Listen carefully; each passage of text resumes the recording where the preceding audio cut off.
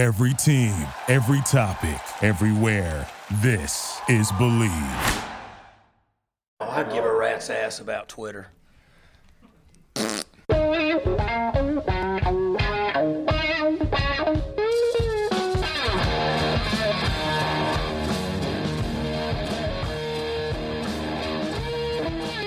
What's better than this? Guys being dudes here on the Draft Dudes podcast presented by Locked On. It's Joe Marino and Kyle Krabs from the Draft Network, and we are your hosts here on this Wednesday edition of the show. This is Scout versus Scout, and so we've got this concept here to get into about debating which quarterbacks we would invite to participate in the 2019 Senior Bowl, which is just around the corner. Kyle is making sound effects, and so I think that's my cue to bring him in. Kyle, what's up? Yeah, I'm ready. This is going to be a fun show because, Joe, it's not who we think's going to show up. No. Right? Because you could probably name half the roster just based on like the name profile and there's household names for big-time programs or that have gotten buzz from media that you know if they accept the invite, they're going to show up. They're going to be there. This is who you and I think we want to see there and who we think could help themselves the most and who has the most to prove by going to the event. Yes, that is very for sure. And now that specifically helped me limit my list. And there's going to be probably at least one or two surprise omissions from my personal list based on what you just said, who I think can improve, who I think we need to learn more about. Also the reciprocal of that, or the opposite of that, excuse me. So it's going to be fun to kind of get into our rationale between us and why we picked our 6 players. Now, do we need to touch on Grandpa or Dad Brand anymore before we yes. Yes, I think we do. Or what happened today that makes you feel like it's necessary to have this conversation again? Well, I think because you brought it up is good. I did, you know, look, let everyone know the little secret here is that I typically schedule the tweets for sharing the podcast. And I think I don't know, I'm not sure you took exception, but you commented on the fact that you didn't schedule those tweets because I posed the question. Because you asserted that I had Grandpa Brand. Well, no, I put question marks. And I don't know, man, you're get off my lawn guy. And I know yesterday you said something real peculiar to me yesterday when you talked about how you want to be nice to everybody on Twitter and that you want to make friends and all that was not true, Kyle. It is true. Butthole Kyle only shows up when butthole mentions show up. I'm a cool dude. I like to be a nice guy. But that's what is weird. This is what I have to deal with, and you will never be able to appreciate this because this is about you. Because it's right. I have personal friends, family members that listen to the Draft Dudes podcast, and so because of that, they're familiar with our personalities on the show, and they're like, "Yes, is Kyle like that in real life?" And I'm like, "No, he's really not. Like he's a very nice, polite, good person. Like he's nice to be. He kind of has this different thing about him, and so." Explaining that to people is challenging. So how would you answer that question? I would say part of the value in being in this industry involves having a personality or a persona or something that makes people have a reaction, right? And I don't want to be like a hot takey guy. I try to bring sound, logic, and reason behind the opinions that I have on the players. Listen, do you know who Jeremy Darlow is? That's the brand guy. That's Twitter the guy. brand guy. Yes, yeah. The Twitter Athletes guy. Athletes are brands, right? Yes, he used to work for, I think it was Adidas. I don't know if he still does or not. But he had a great tweet the other day, and I think it really summarizes some of the personality that you get on this show sometimes. Talking about Jimmy Butler going to Philadelphia in the NBA. He said, Philadelphia's a great brand fit for Jimmy Butler, an athlete who doesn't care what you think, a co-star who doesn't care what you think, in a city that doesn't care what you think. Kill indifference, build a brand. The worst thing, in my opinion, is somebody can listen to anything I have to say and not care one way or the other.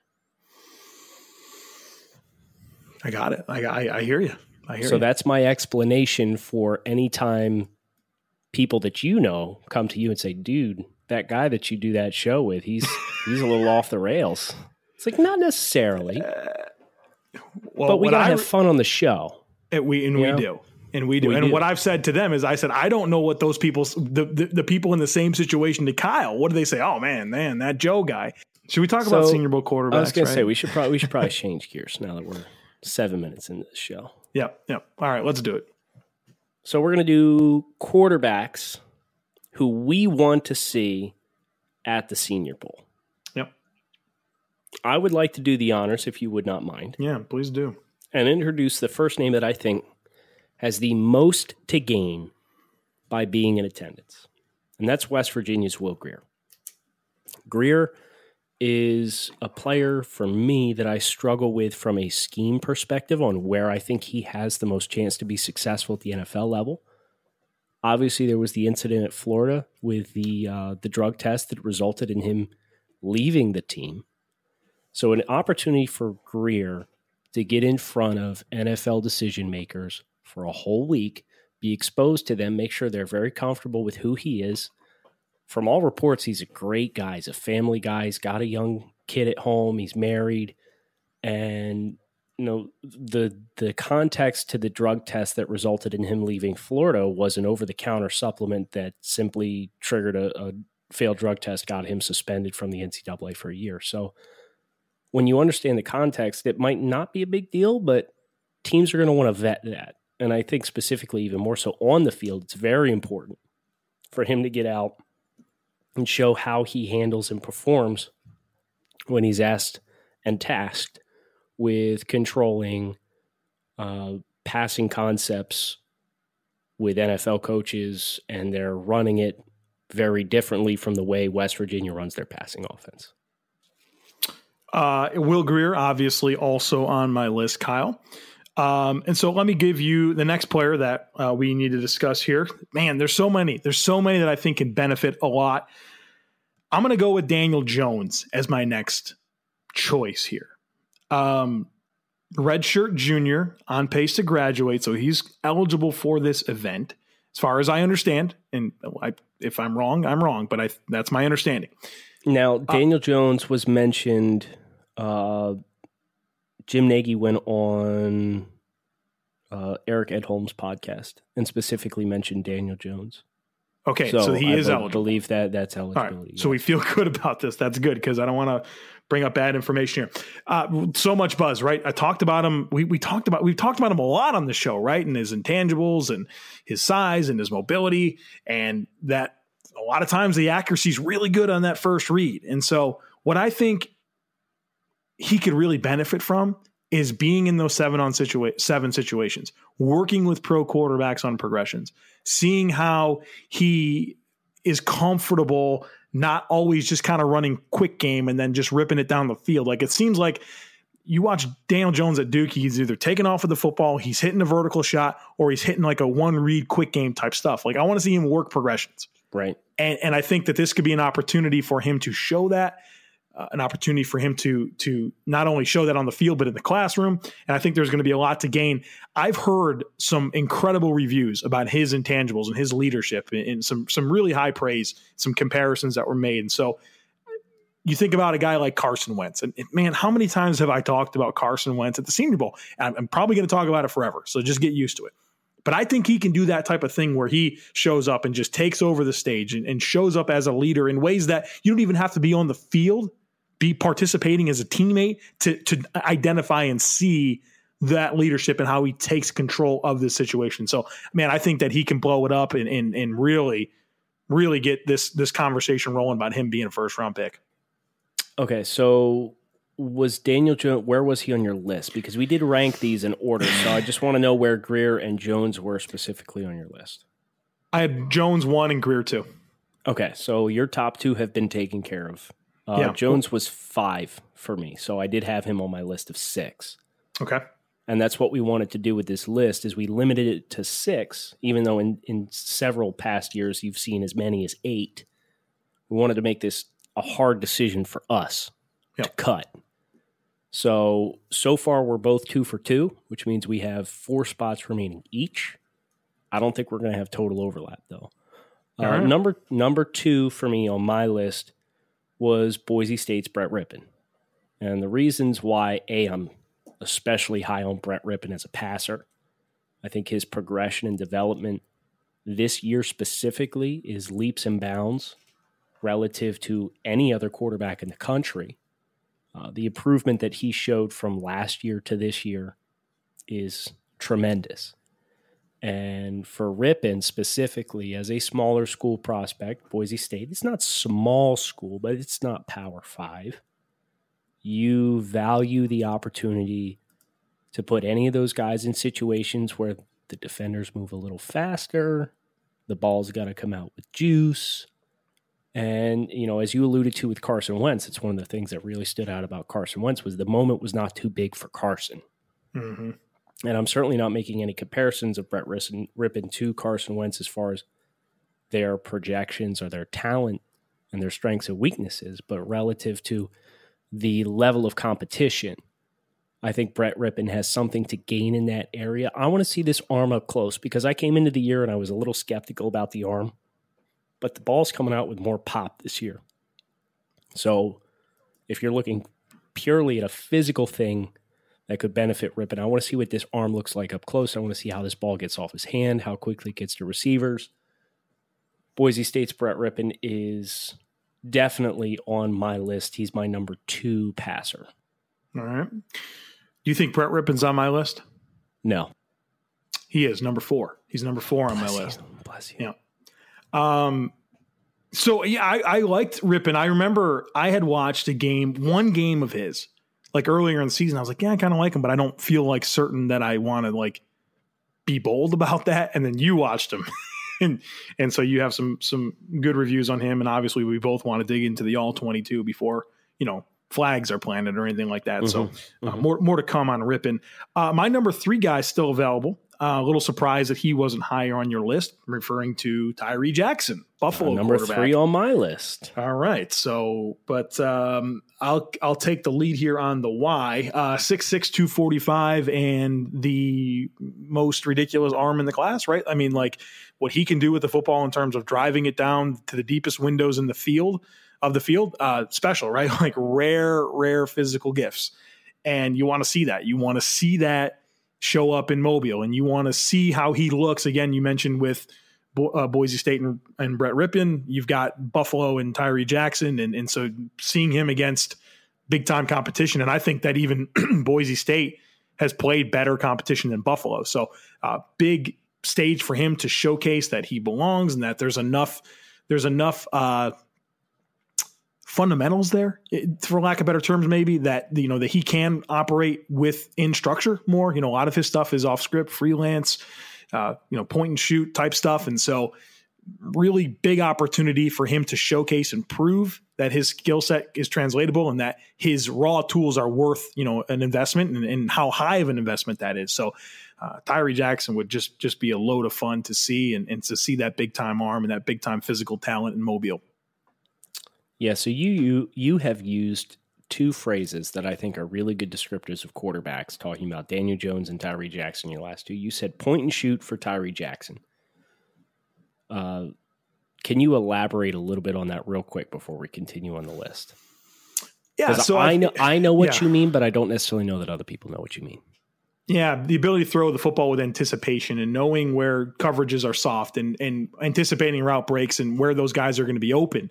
A lot of these guys, man, in the NFL, they really struggle to identify that. And if you're going to be a successful NFL passer, you have to be able to. You can't just wait for that guy to be open and then pull the trigger, right? Like that's what I mean, like point and shoot, guys open, pull the trigger. No, you need to anticipate them coming open and then, and pull the trigger before that route break is and before that coverage, that soft spot in the coverage is open. So that's what I mean. And I'm sure that's what you were alluding to as well. Yeah. And then when you talked about Daniel Jones, you had said he's either taking off, he's throwing the vertical shot, or he's throwing quick stuff. And a lot of that kind of echoes touchdown to check down, right?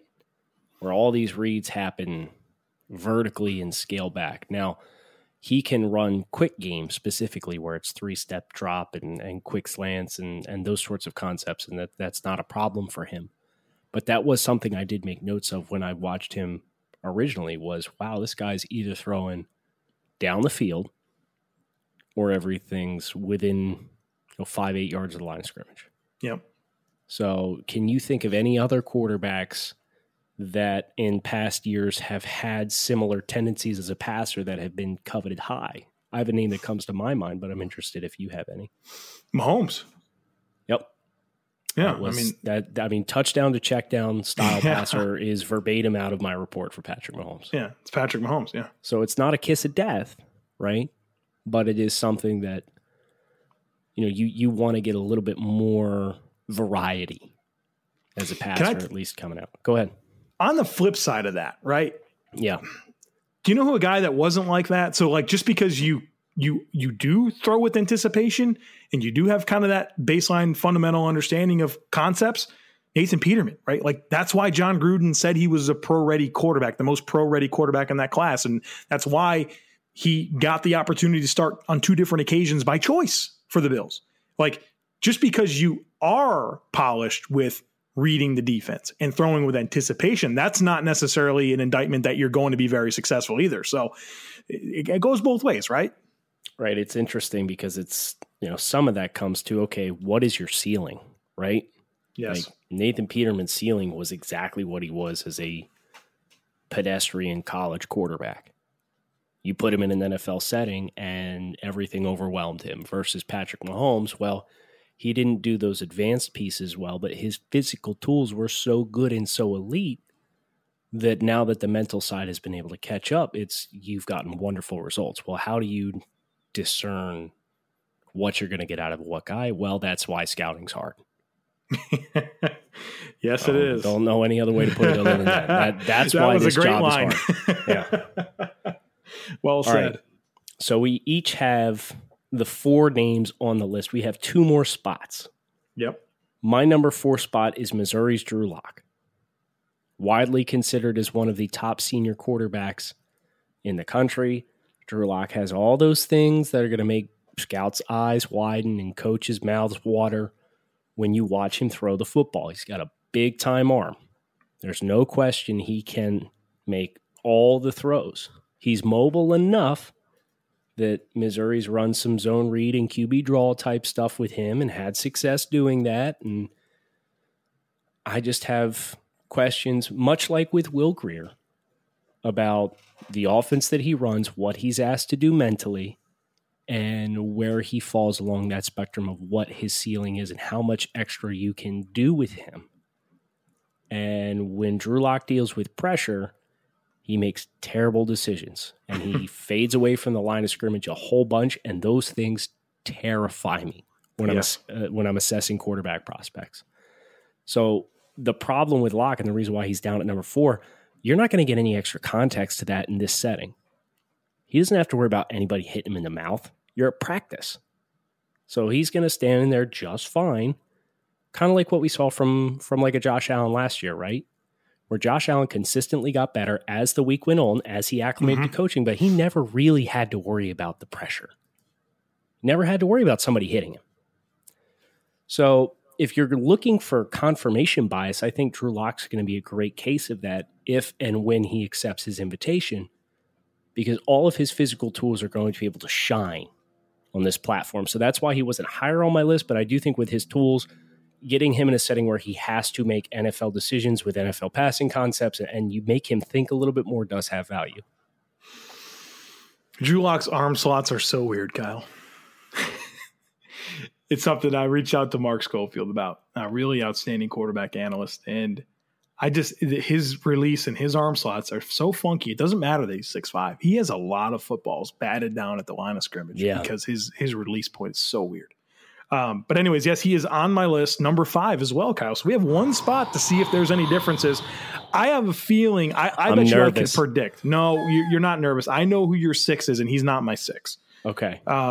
And so I had 3 names written down, and I changed it just before we came on here. So we could touch base on that thought process after this. But here's my number 6. The number 6 guy, on my list here, Jarrett Stidham, Auburn quarterback. Don't like him a lot as a prospect. I know you don't either.